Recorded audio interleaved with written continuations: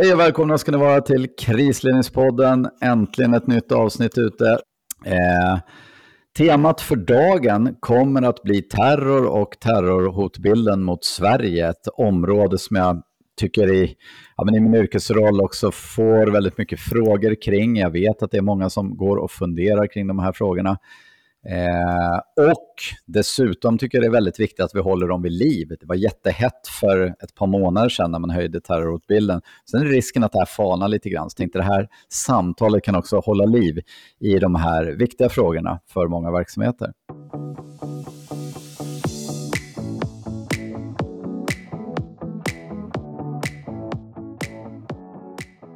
Jag har pratat med Center mot våldsbejakande extremism tidigare. Jag hade Jonas Trolle med i podden, det kommer ni säkert alla ihåg som har lyssnat. Men det finns så många bra personer på detta center så jag har valt att bjuda in biträdande chef Robert Kindroth som jag känner sedan gammalt. Så jag vet egentligen inte supermycket om Robert sådär annat än att han har en polisiär bakgrund precis som jag själv. Utan det är bättre att du får introducera dig själv. Välkommen till podden Robert. Tack Mats och vad spännande att få vara med på er podd.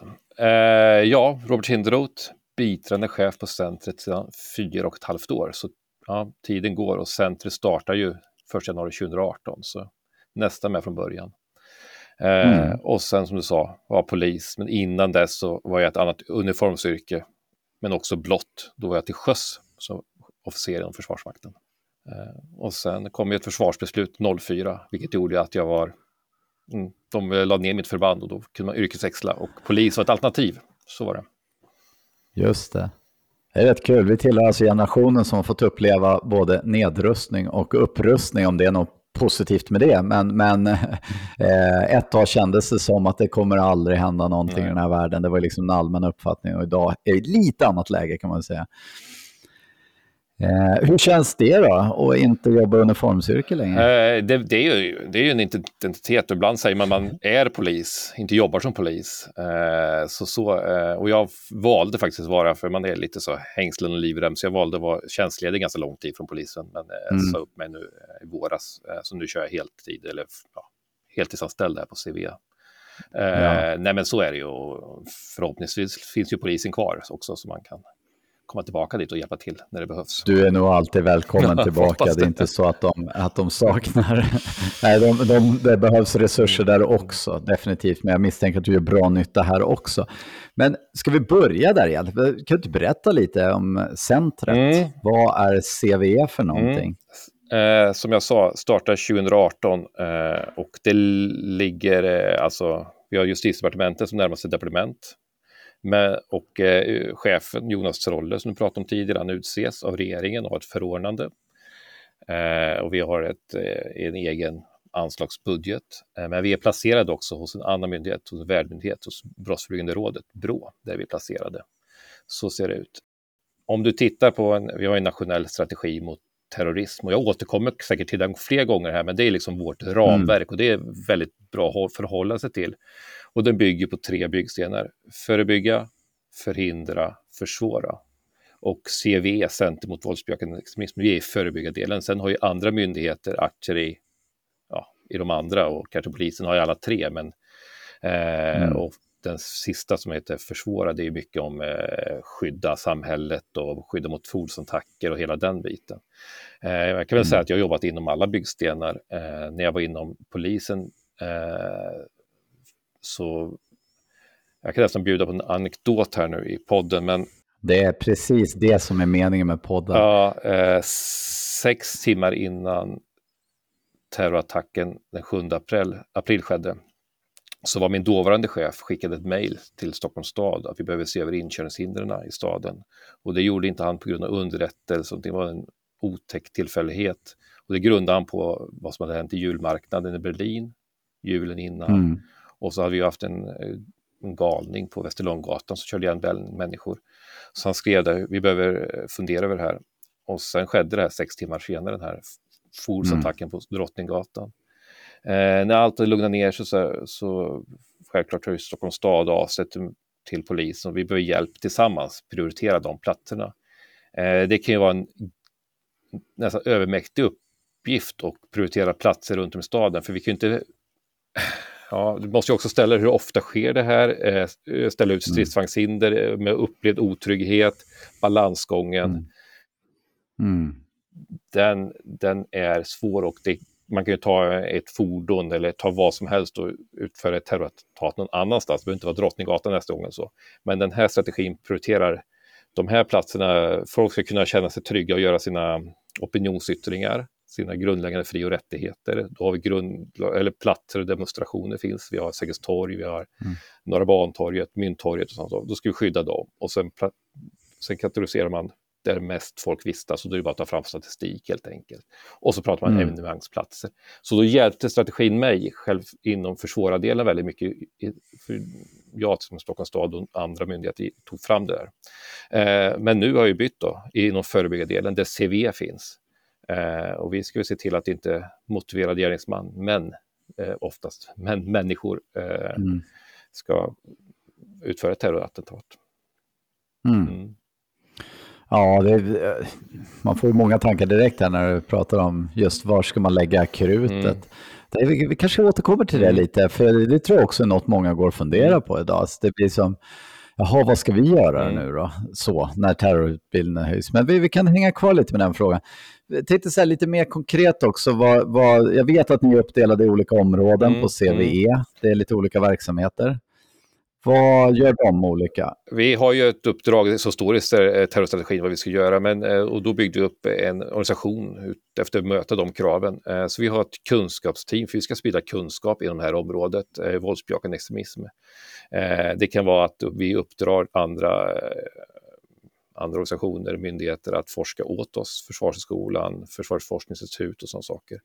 Och sen försöker vi komprimera den kunskapen så den passar våra målgrupper. Och våra målgrupper är främst yrkesverksamma på lokal nivå. Det är där vi försöker nästan allt vi gör tänker vi, hur gynnar den lokala nivån? Och hur kan vi stötta den lokala? Vad är det, en skola? Det kan vara skollärare på skolor, absolut. Det kan vara lokal polis, det kan vara socialtjänsten i kommunen. Det är väl den typiska yrkesverksamma i kommunerna. Så att den kunskapen kommer ut. Och då har vi också ett utbildningsteam som är den andra gruppen då, som kommer hjälpa till att utbilda. Vi har onlineutbildningar, vi har webbutbildningar, vi har seminarier, kör lite poddar, men också programverksamhet för att få ut den här kunskapen. Och sen har vi ju ett mobilt stödteam. Och det kan jag tycka jag är väldigt stolt över den mobila stödteamet. Att nationell myndighet också har mobilt stödteam och åker ut och hjälper och coachar och handleder på lokal nivå. Alla kommuner har ju olika förutsättningar, och det är ett sällan förekommande företeelse också att hantera. Och kan vi hjälpa till och stötta så gör vi det. Så det teamet reser mer än vad de är på plats. De är alltid iväg någonstans, och jag har personal runt om i hela Sverige. Vi har också några som är anställda runt om i Sverige, så vi slipper utgå från Stockholm, utan vi har folk i södra Sverige och västra Sverige och så. För att ha en lokal anknytning och vara snabbt på plats. Och vi tar inte över några ärenden, utan det ska vi vara väldigt tydliga. Polisen har sin roll, socialtjänsten sin, skolan, men ibland uppstår, det kan vi gärna komma tillbaka till, Mats, organisatoriska vakuum där ingen annan myndighet har ett ansvar. Och det kan vi hjälpa till att fylla i dem så att vi kommer lite längre i Sverige än ibland att det tappas. Så det var mobila stödteamet. Sen sista teamet, det är ju vår samordning. En stor samordning. Det är ju 30-tal myndigheter vi har i vårt nätverk som har aktier i den här frågan. Och försöka samordna. En stor samordning var kring återvändande kvinnor och barn från konfliktområdena. Där man bestämde man skulle utvisa dem. Kurdiska självstyret bestämde det. Och då tyckte vi, från början var debatten ganska fel. Den mediala debatten låg lite fel. Det sa att vad gör kommunerna då när de här kommer tillbaka? Och då svarar kommunerna ut efter deras roll. Och socialtjänstens roll. Och de stöttar och hjälper till. Men vi har också vi har rättsvårdande myndigheter. Polisen som har krigsbrotten. Vi har åklagarmyndigheten, vi har säkerhetspolisen som utreder terror. Att också få med det, för man kan också ha två tankar i luften eller samtidigt i huvudet, och det måste man också ha i de här grejerna. Man kan ha en social aspekt. Det finns barn med, men också det rättsvårdande, för de här som åkt ner också Var bodde de? Ja, vilket hus bodde du? Vems hus var det? Ja, det tog vi huset. Ja, men då är det krigsbrott. Det finns ju massa aspekter, och det måste också, finns också offer där nere. Det finns som har utsatts för hemska brott, och de ska också, så man kan ha 2 spår samtidigt. Så då övade vi det tillsammans med andra myndigheter. Det var 7 myndigheter, och det var allt ifrån planspelet till också syn på Arlanda. Det här sker. Så när de kom så var det inte bara en myndighet stod där. Vi stod där tillsammans, och den lokala socialtjänsten, säkerhetspolis, polis, katastrofmedicin och så vidare på Arlanda, och tog emot och hanterade det här, och kvinnorna fick förhöras ändå. En del åkte direkt in i kurran, barnen, individuella prövningar, vad som skedde. Och en stor grej att den lokala socialtjänsten i kanske en mindre kommun får ett barn som varit med om fruktansvärda saker i en kommun. Hur hanterar man det? Det är väldigt ovanligt direkt från ett fångläger så som barn har suttit i.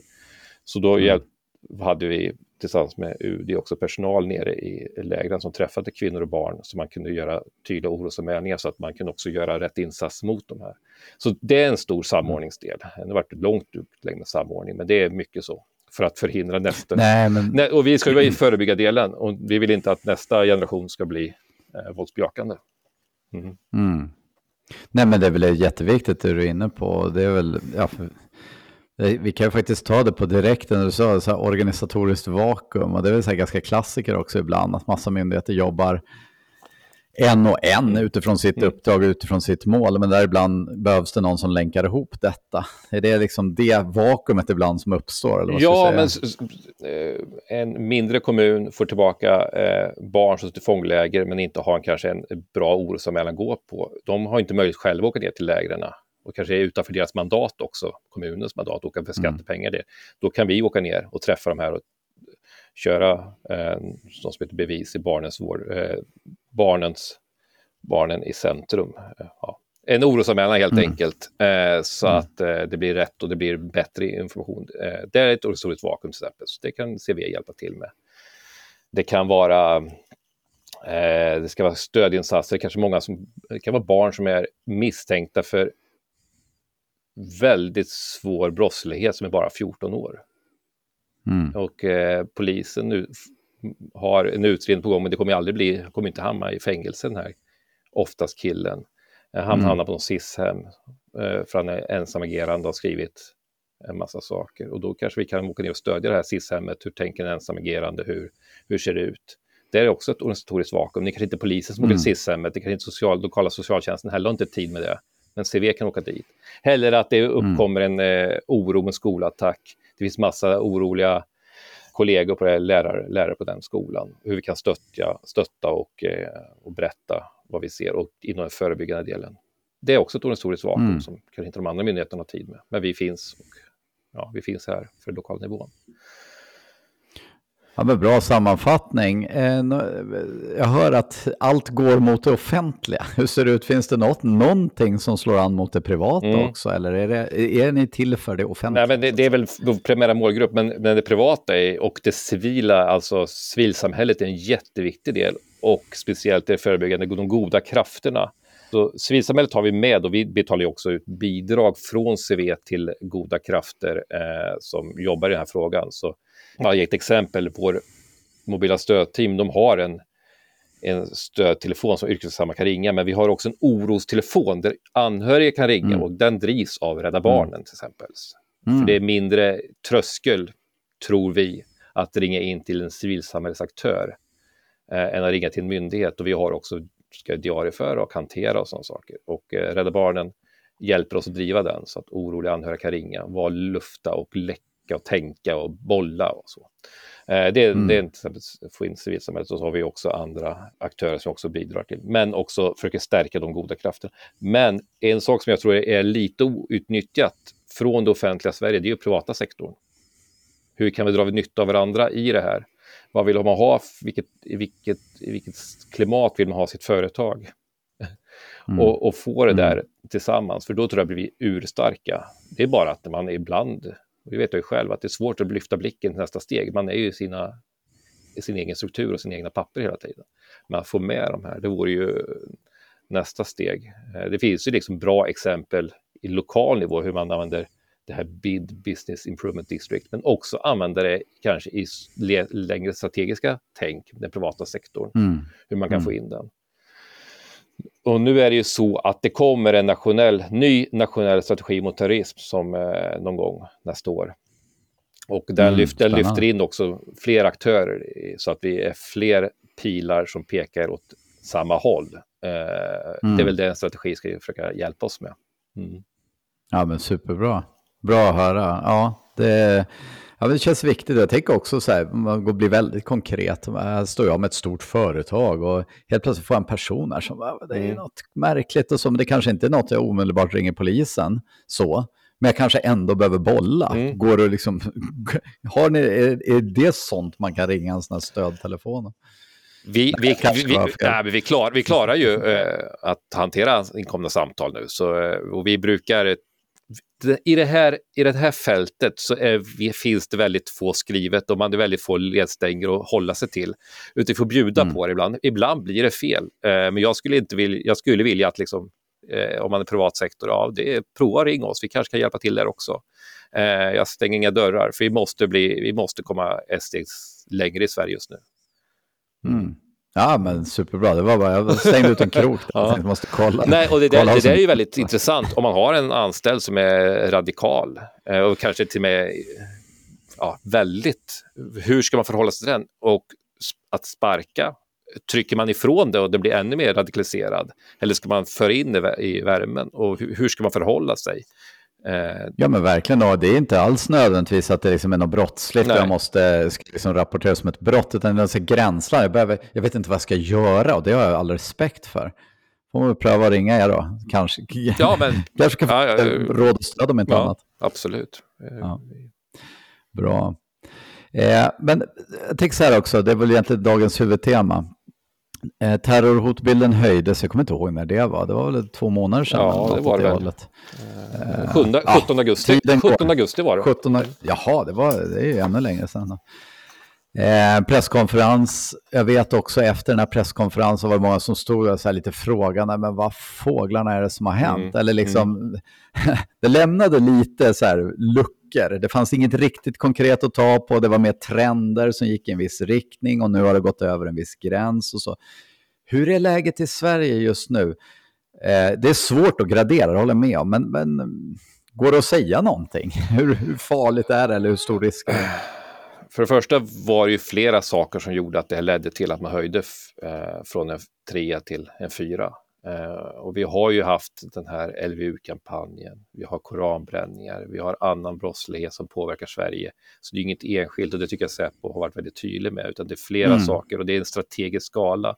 Så det är ingen operativ som skala på det sättet. Och det är en strategisk skala för att myndigheter ska kunna vidta och bättre åtgärder, men det blir ju liksom, kan ju bli lite så här svårt kommunikativt och när allmänheten också tar del av en, självklart.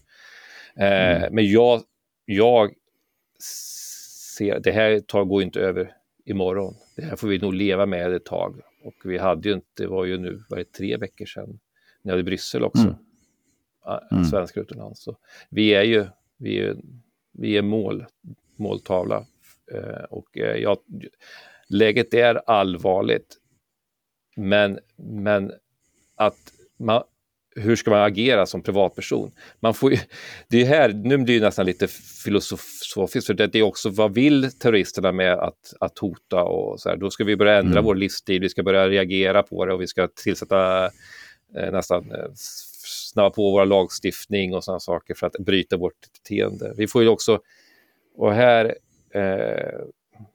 vi har ett mantra på CV att vi försöker hålla oss lite myndighetslugna, för vi måste också sänka tempot i det här, för det går väldigt fort och man ska visa handlingskraft från olika saker, men vi måste också se vad är rätt insatser.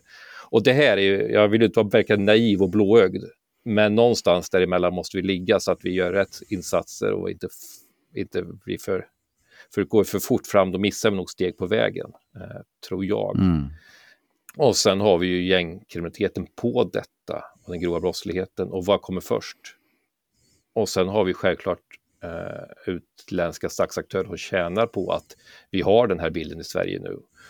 Och det kan ju tänka sig att de spär på desinformationen och påverkar så att vi drar isär samhället ytterligare och har svårt att hålla ihop det här. Och då gäller extra mycket vad myndighetslugn det här och reagerar inte för fort. Och försöka vara enade i detta. Och kanske, om vi ska bli bättre på någonting också på strategisk nivå från myndigheter, att kanske tala samma språk utåt så att vi står stadigare när det blåser väldigt hårt mot Sverige. Så här ser det ut, så här gör vi, så här skyddar vi våran grundlag eller vår demokrati. Det är nog extra viktigt just nu. Ja, men det är så många aspekter i det här egentligen när man tänker efter, precis som du är inne på. Och jag kan väl säga känna också, om man tittar på omvärldsläget i stort, så är vi lite så här, det är lite perfect storm på något sätt. Det är så många grejer som man på ett sätt kan tänka är av varandra inte hänger ihop. Men det är också så att, precis som du är inne på, vi kan ha någon som då nyttjar läget att underblåsa vissa typer av strömningar och så för att ytterligare skapa oro eller osäkerhet rent generellt. Ytterst, det fick jag lära mig i alla fall. När jag har också jobbat lite mot terror och varit ganska hands-on så pratade man också, jag var på någon riktigt bra föreläsning som sa så här, men det yttersta, det är ju att få för en terrorist rent filosofiskt att se till att samhället går övergrepp på sina egna värderingar. Att de inte följer sin grundlag, att de inte följer sina lagar, utan man säger som får dem att visa att det där funkar ändå inte, eller ni är inte så goda som ni anser er vara. Känner du igen det? Ja, det är ju då sånt. Och jag tycker att det är extra viktigt när vi är utsatta så här, att vara tydlig med transparent i samhället hur man står. Och du får vara extrem, du får tycka att jorden är platt eller vad som, du får inte bli våldsbejakande. Du får inte använda hot och våld för att komma dit du ska. Men att vara extrem, det kan du vara. Men sen så, det löken på laxen är ju också att de som säkerhetspolisen pratar mycket om den andra vågen. De våldsbejakande första vågen, sen finns stor andra våg med väldigt extrema. Och ibland så de extrema tappar över och blir våldsbejakande. Hur kan man sänka den extrema vågen bakom som föds och görs av detta? Det är det vi diskuterar. Jag tror inte det går en dag vi på centret diskuterar var ska vi vara och vad ska vi titta på och hur ska vi lägga resurserna. Men bara för att ibland samla ihop oss så är vi på förebyggande, och det spelar ingen roll om man är gängkriminaliteten eller om det är en våldsbejakande extremism. Om man gör förebyggande insatser så är man så långt innan så det spelar ingen roll. Det är sådana insatser vi ska in. Folk ska känna en samhörighet med samhället och inte välja en annan väg. Då kan många fråga sig, var börjar det förebyggande arbetet? Och jag menar att det börjar ju självklart så nära individen som möjligt. Det är det förebyggande arbetet. Det finns många som samordnar och samverkar och sånt, men det finns ibland för lite folk närmare individen. Och det ser vi igen. Och kan man få skjuta det någon gång närmare, och därför tycker vi att det är viktigt att vi är ute på lokal nivå, för det lokala, det sker, det är alltid ur det lokala det föds någonstans. Det är inte på och det är väldigt viktigt att komma ihåg. Det är under det lokala det föds. Man kan också få lite så här hopplös tanke också, eftersom det du säger, jag menar, vad är roten till det här extremismen då, om man säger? För den kan ta sig väldigt olika uttryck. Men liksom, är det just det här utanförskapet, eller att det skapar någon annan gemenskap som jag får tillhöra, eller är det att man är så arg på någonting? Eller det kanske är många olika saker, jag vet inte. Jag frågar dig som lite mer expert, för det har verkligen förändrats. Så här var det inte för 20 år sedan. Jag tycker att du sätter fingret på de olika faktorerna som jag ser. Man vill tillhöra en gruppering, man vill tillhöra något. Man saknar kanske att tillhöra laget Sverige, om man säger så. Och då har vi någonting som vi kanske inte hade för 20-30 år sedan. Det är ju de sociala medierna och internet som är, det är ju fantastiskt på alla sätt, och vi är väl aldrig mer vi har väl aldrig varit så egentligen sociala, för vi interagerar hela tiden när vi sitter på bussen eller på tunnelbanan och sådana saker, men det gör ju också de här. Och man föder och göder varandras idéer.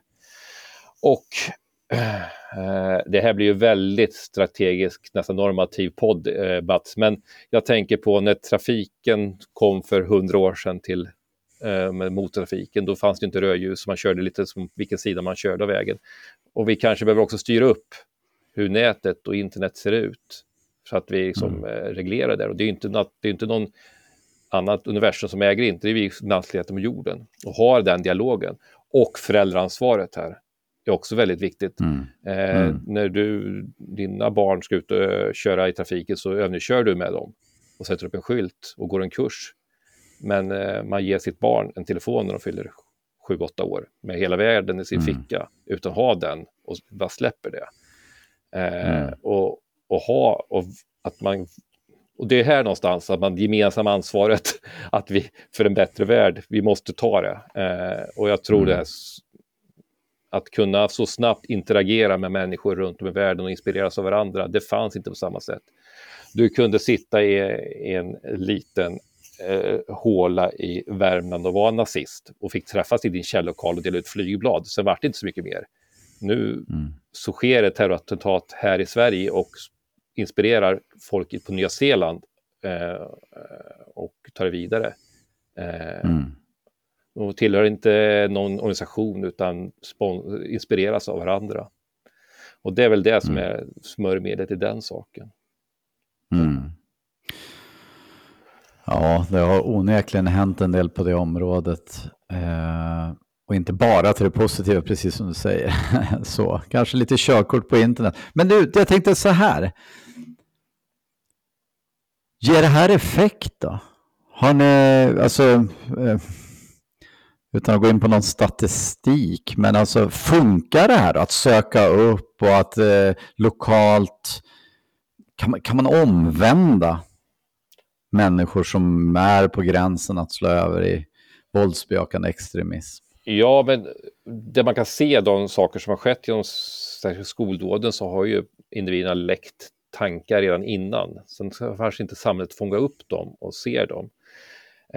Att våga ta det svåra samtalet tror jag är väldigt viktigt, att det finns någon där. Ibland finns det ju ingen, då kanske de tar det svåra samtalet online istället. Men om vuxenvärlden, föräldrar, skola, andra aktörer kan fånga upp de här, civilsamhället, kanske den privata sektorn på något sätt, så tror jag vi kommer vidare. Och jag har exempel på där vi har stoppat situationer.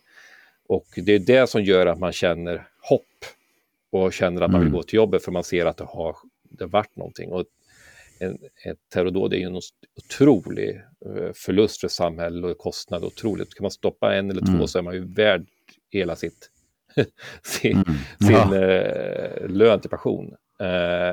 Och där ser vi några exempel på det som har verkligen gynnats ut. Och ska man vara, ibland är det svårt, och jag har förmånen att varit ute och föreläsa nu utomlands om situationen i Sverige. Och det är ingen PR alltid just nu att berätta om Sverige. Nej. Men ska vi vara stolta över någonting, så är vi väldigt duktiga på det, just det förebyggande. För ibland, de flesta fall går inte ens till, det blir inte polisiärt, utan det stannar en orosanmälan, socialtjänst, skola, föräldrar hanterar det. Det ska man komma ihåg också. De har inte riktigt samma system i alla andra länder runt om i Sverige eller världen. Och det ska vi vara stärka. Och det är därför jag nästan hela mitt liv jobbat inom förebyggande, för jag tycker där insatsen ska ligga. Sen är det enklare, och nästan ibland kan jag tycka det är konkret att jobba med försvåra delen, det här som jag pratar om, pelare, lejon, pollar på staden, helikoptrar. Det är så 1-0, det är så mycket enklare, och det är där pengarna finns just nu, för det är industrin. Men det förebyggande, vi vet aldrig när vi gör rätt, och gör vi rätt så blir det ingenting heller, och vi får aldrig en bekräftelse på det. Det är det som är klon i det hela. Ja, men det är lite som säkerhetsarbete generellt. Så här. Det kostar egentligen bara pengar, och så har man lyckats så händer ju ingenting. Det är ju hela idén. Så, men det kan ju vara, det är ändå gott att fundera på. Det gäller faktiskt både polis och kanske er också i viss mån. Jag tycker det är så viktigt att kommunicera också vad som görs och de lyckade exemplen. För det blir sånt fokus på det som händer. Men just för att skapa liksom lite hopp och tro på systemet är ju faktiskt att det görs väldigt mycket bra, även om det inte ser superbra ut just nu. Men det är ju så här, jag jublar ju när jag har sett att det har gjorts en insats, man har gripit någon. Men även de här förebyggande insatserna. Vi har hanterat så här många. Vi har gjort det här. Det ger mig så här, det känner jag hopp. Ja. Att det finns många krafter som jobbar även på den sidan också. Och det kan vi bli bättre på något sätt och ge ut de goda exemplen. De kan inte bli lika mediala, men det är, som du säger, det stärker tron att vi kan göra någonting i den här frågan. Exakt. Ja, superbra. Om vi kommer in lite mer på rent konkret försvårande arbete. Är det den rubriken du brukar använda när det handlar om lejon? Förebygga, förhindra, försvåra. Och Förhindra. Den ska ha en liten teaser här nu och jag kanske föregår. Men jag tror att den byts ut mot skydda istället. För försvåra är ganska svårt. Svårt ord. Försvåra är ett svårt ord. Det blir skydda istället. Skydda. Skydda bättre. Nyligen införs det väskförbud. Det funderade en del på. Några kommentarer till det innan jag säger min åsikt. Dels har jag mycket personliga kommentarer, kanske funderingar kring det och syftet med det. Man visar väl handlingskraft och sätter in åtgärder som så. Men vi försvarar ju också den rörligheten och friheten vi har i samhället. Och vem börjar bestämma över oss då? Det är väl så jag tänker, lite grann. Och sen om du tittar på säkerhetsperspektiv, vad ger det för effekt och hindra folk att ta väskor? Det kanske du kan svara på bättre egentligen. Ja, det vet jag inte, men jag kan dra ett eget exempel som jag ändå tycker är lite intressant. Jag stod på en flygplats en gång och skulle genom säkerhetskontrollen där. Och så stod jag och tittade lite i kön så jag funderade på vem skulle jag intressera mig för om jag stod i en säkerhetskontroll, och kom fram till att jag skulle vara en rätt intressant person. Jag hade lite sådana attribut som liksom ändå borde höja lite på ögonbryna så. Det var när jag fortfarande var polis på den tiden. Jag reste i ganska skabbiga kläder, jag såg ut på ett visst sätt och så här, men ändå någonting som den där skulle nog ta och kika lite närmare på. Och så gick jag igenom den där kontrollen och det blev faktiskt lite så här, såg att de började prata med varandra, vakterna som stod där, och sen kastade de sig över, eller nu överdriver jag, men de gick fram till en äldre dam som stod framför mig i kön då och slet ut en parfymflaska i hennes väska, och så höll de på att jiddra om den där parfymflaskan, och jag tog min tactical bag och så gick jag därifrån. Min konklusion av det var att det man letar efter, det hittar man. Och i det här fallet så var det vätskor. Och vätskor, jag vill inte förringa att det skulle kunna fraktas nitroglycerin, och det har ju även varit sådana sprängningar. Men det gjorde ju också att det var det, och det var precis man hade infört de där reglerna också, som upptog de här säkerhetskontrollanternas attention. Och det jag kan tycka när man då säger, jag kan inte riktigt värdera om ett väskförbud är rätt eller inte. Det börjar signalera, det är att väskor är farligt. Och det gör att våra ögon börjar dras mot ögon istället för att titta på människor. Det är människor ytterst som kanske kan vara det som vi ser att någonting inte ser rätt ut eller inte. Det är likadant när man ropar ut leta efter en Volvo, och så letar alla efter en Volvo, men så har busarna bytt till en Saab och den kommer smita emellan. Så det klassiker, vi får inte sluta tänka. Ja, just det. Klassiker var ju de rånare som hade reflexväst på sig, och så var det bara reflexvästen alla vittnen låste på. Den var ju borta för länge sedan. Den var borta för länge sedan. Nej, man fokuserar på fel sak. Ögonen är jätteintressant, säkert man står som ordningsvakt eller väktare istället och visiterar folk och tittar folk i ögonen och känner. Ja. Och det där kan ingen... Så ska vi titta efter väskor, vi ska titta efter parfymer och vätskor och allt vad det är. Men vi får inte glömma människorna. Nej. Det är där vi kan troligtvis kanske se om något sticker ut eller något ser lite konstigt ut så.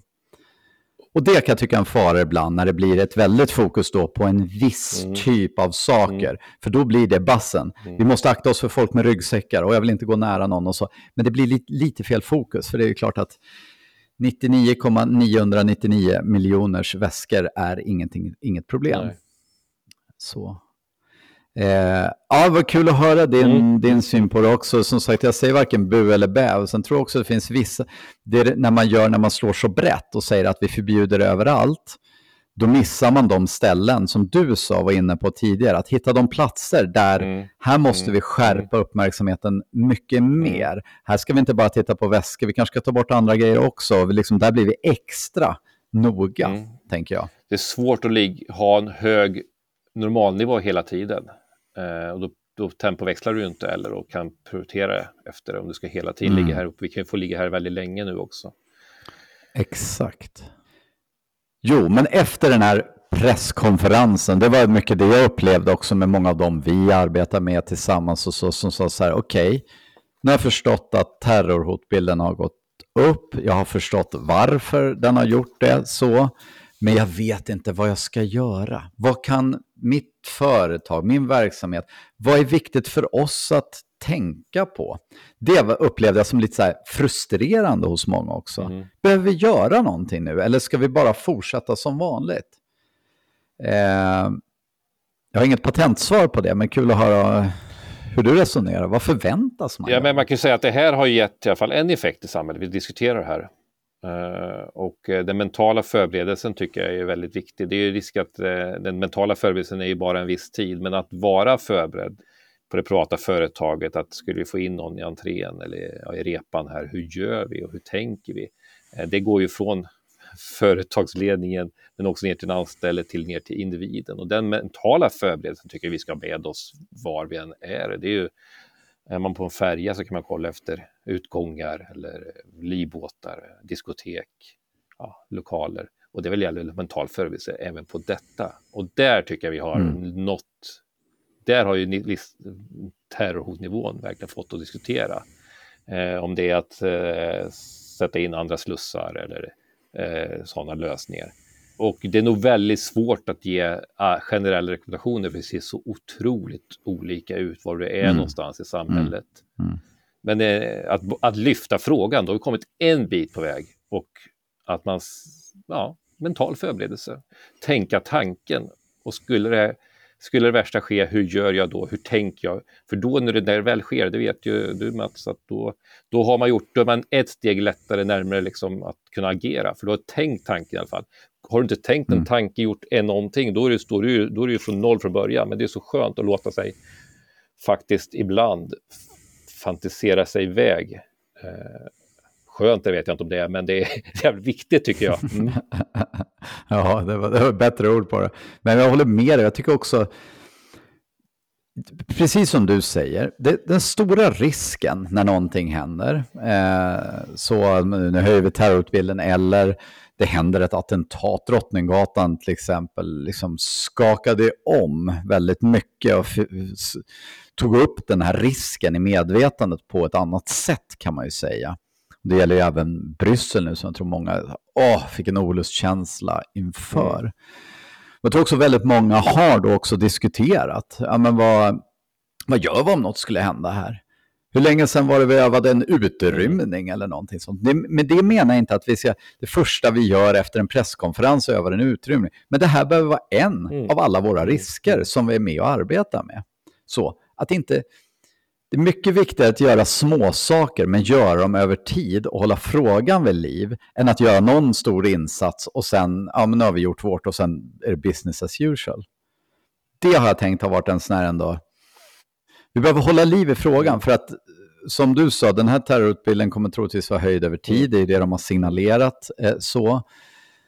Då är det liksom den stora utmaningen är att inte släppa frågan helt, utan att fortsätta tänka att det kan hända, vi behöver vara beredda, vi behöver ha koll på vad och den är ju väldigt jobbig att ha hela tiden. Det tar ju energi att ligga där. Men ha en högsta lägsta nivå, eller vad kan jag säga. Så att den är ju väldigt viktig att påminna varandra och kanske ha ett stående punkt i när du gör konsekvensanalyser eller gör vissa saker. Också tänka in det här. Som du tänker brand, absolut. Det tror jag. Ja, vi har ju tyvärr det. Och den är ju betydligt, precis, och sen har vi ju risker som är betydligt mer påtagliga och som är troligare, det ska vi inte glömma. Så. Men vi behöver tänka tanken. Ja, tänka tanken. Där vet jag också, och den kostar inte så mycket att tänka tanken. Då har vi kommit väldigt mycket längre än vi gjorde innan tanken kom. Verkligen inte. Och för all del, gå ut och läs lite också. Det gjordes en fantastiskt bra utvärdering från flera håll, ska jag säga, för efter Drottninggatan till exempel.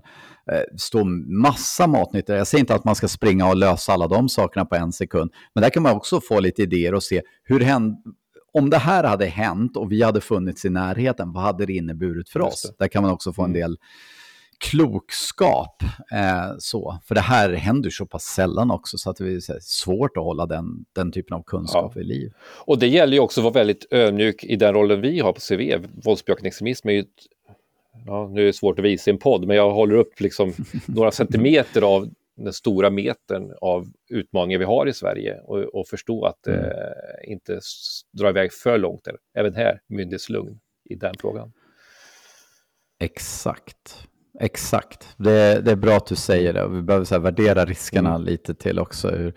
Jag vet när man håller sån här resesäkerhetsutbildning och alla vill prata kidnappning, men det är egentligen trafik man ska prata, bilkörning. För det är faktiskt de största riskerna. Det blir inte lika spännande längre.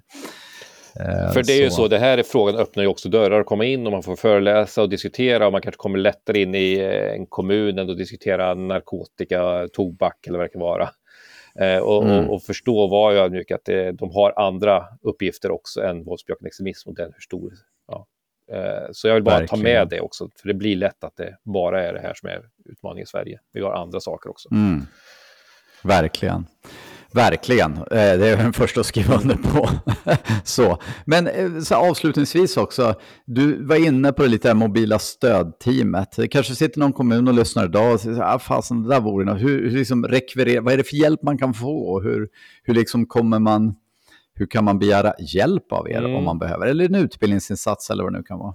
En jättebra start är ju att gå in på cve.se, vår hemsida, och där får du också de telefonnummer och sånt du kan ringa och så komma nå mobila stödteamet. Och det kostar ju ingenting, utan det är resursfråga hela tiden och prioriteringsfråga om vi har möjlighet. Men ett samtal kan ju vara 5 minuter, eller så kan det vara att vi åker ut på plats och stöttar och coachar på. Så cve.se, och där vill jag också göra reklam för. Vi lämnar ut en omvärldsbevakning varannan vecka. Det kan de prenumerera så man ser vad som händer i den här frågan. Och det är många regeringsuppdrag ute just nu från regeringen och vi fick samordna också myndigheterna i det här. Och det kan du också se i den omvärldsbevakningen, allt som sker. Så det är ett bra tips. Verkligen, och det där går man bara in och prenumerera på, eller hur? Det är bara att fylla i ett fält där med din mejladress och den är öppen för alla. Och det är från öppna källor runt om, men det sammanfattar hur det ser ut och i den här frågan. Superbra, och det kopplar ju också an till det vi sa. Liksom, vad kan man göra? Det blir så lätt att det blir bättre glas i receptionen. Men väldigt mycket handlar om att säkerställa en god omvärldsbevakning också. Särskilt för större företag och kommuner för all del. Hitta bra källor att ta in information så att vi har koll på läget. Ja, och det servar vi med. För det är ju onödigt att varje kommun ska sitta och göra sin lägesbild, utan det blir nationell lägesbild. Men allt internationellt blir nationellt och så påverkar lokalt. Så, ja. Superbra. Jag kan verkligen rekommendera. Jag har läst många av era omvärldsbevakningar. Synnerligen bra sammanställning och helt gratis. Det ska vi inte. Nej, det är gratis är gott. Så. Gratis är, eller vi betalar väl någonstans. Ja, det gör vi för sig. Superbra. Har du några mer medskick då till de som lyssnar idag? Nej, men det görs, som du sa, Mats, det görs massa bra grejer som aldrig kommer upp till ytan, som hindrar redan innan det blir någonting. Det finns ett otroligt fint samarbete nu mellan säkerhetspolis och polisen som heter REDEX, reducera extremism. Så det är mitt tips till dig att intervjua någon därifrån vid ett tillfälle. De är en stor komponent i de andra byggstenarna i strategin. Och jag ser att de här 3 byggstenarna börjar prata med varandra och kan dela information.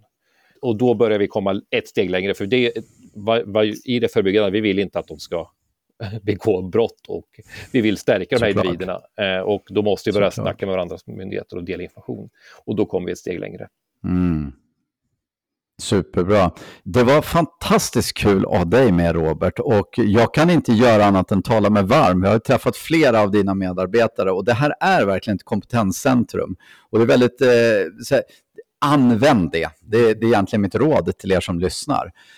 Det är en fantastiskt fin kunskapsbas ni har och väldigt duktiga analytiker som sitter och jobbar med det här. Så att liksom tveka inte, och bara er hemsida innehåller väldigt mycket information som jag tror kan vara väldigt matnyttig. Ja, tack Mats. Hoppas att vi kan se en liten peak i trafiken till CVSM, för det tror jag är bra för Sverige. Ja, tack så mycket. Så. Det var kul att få med och bolla de här frågorna.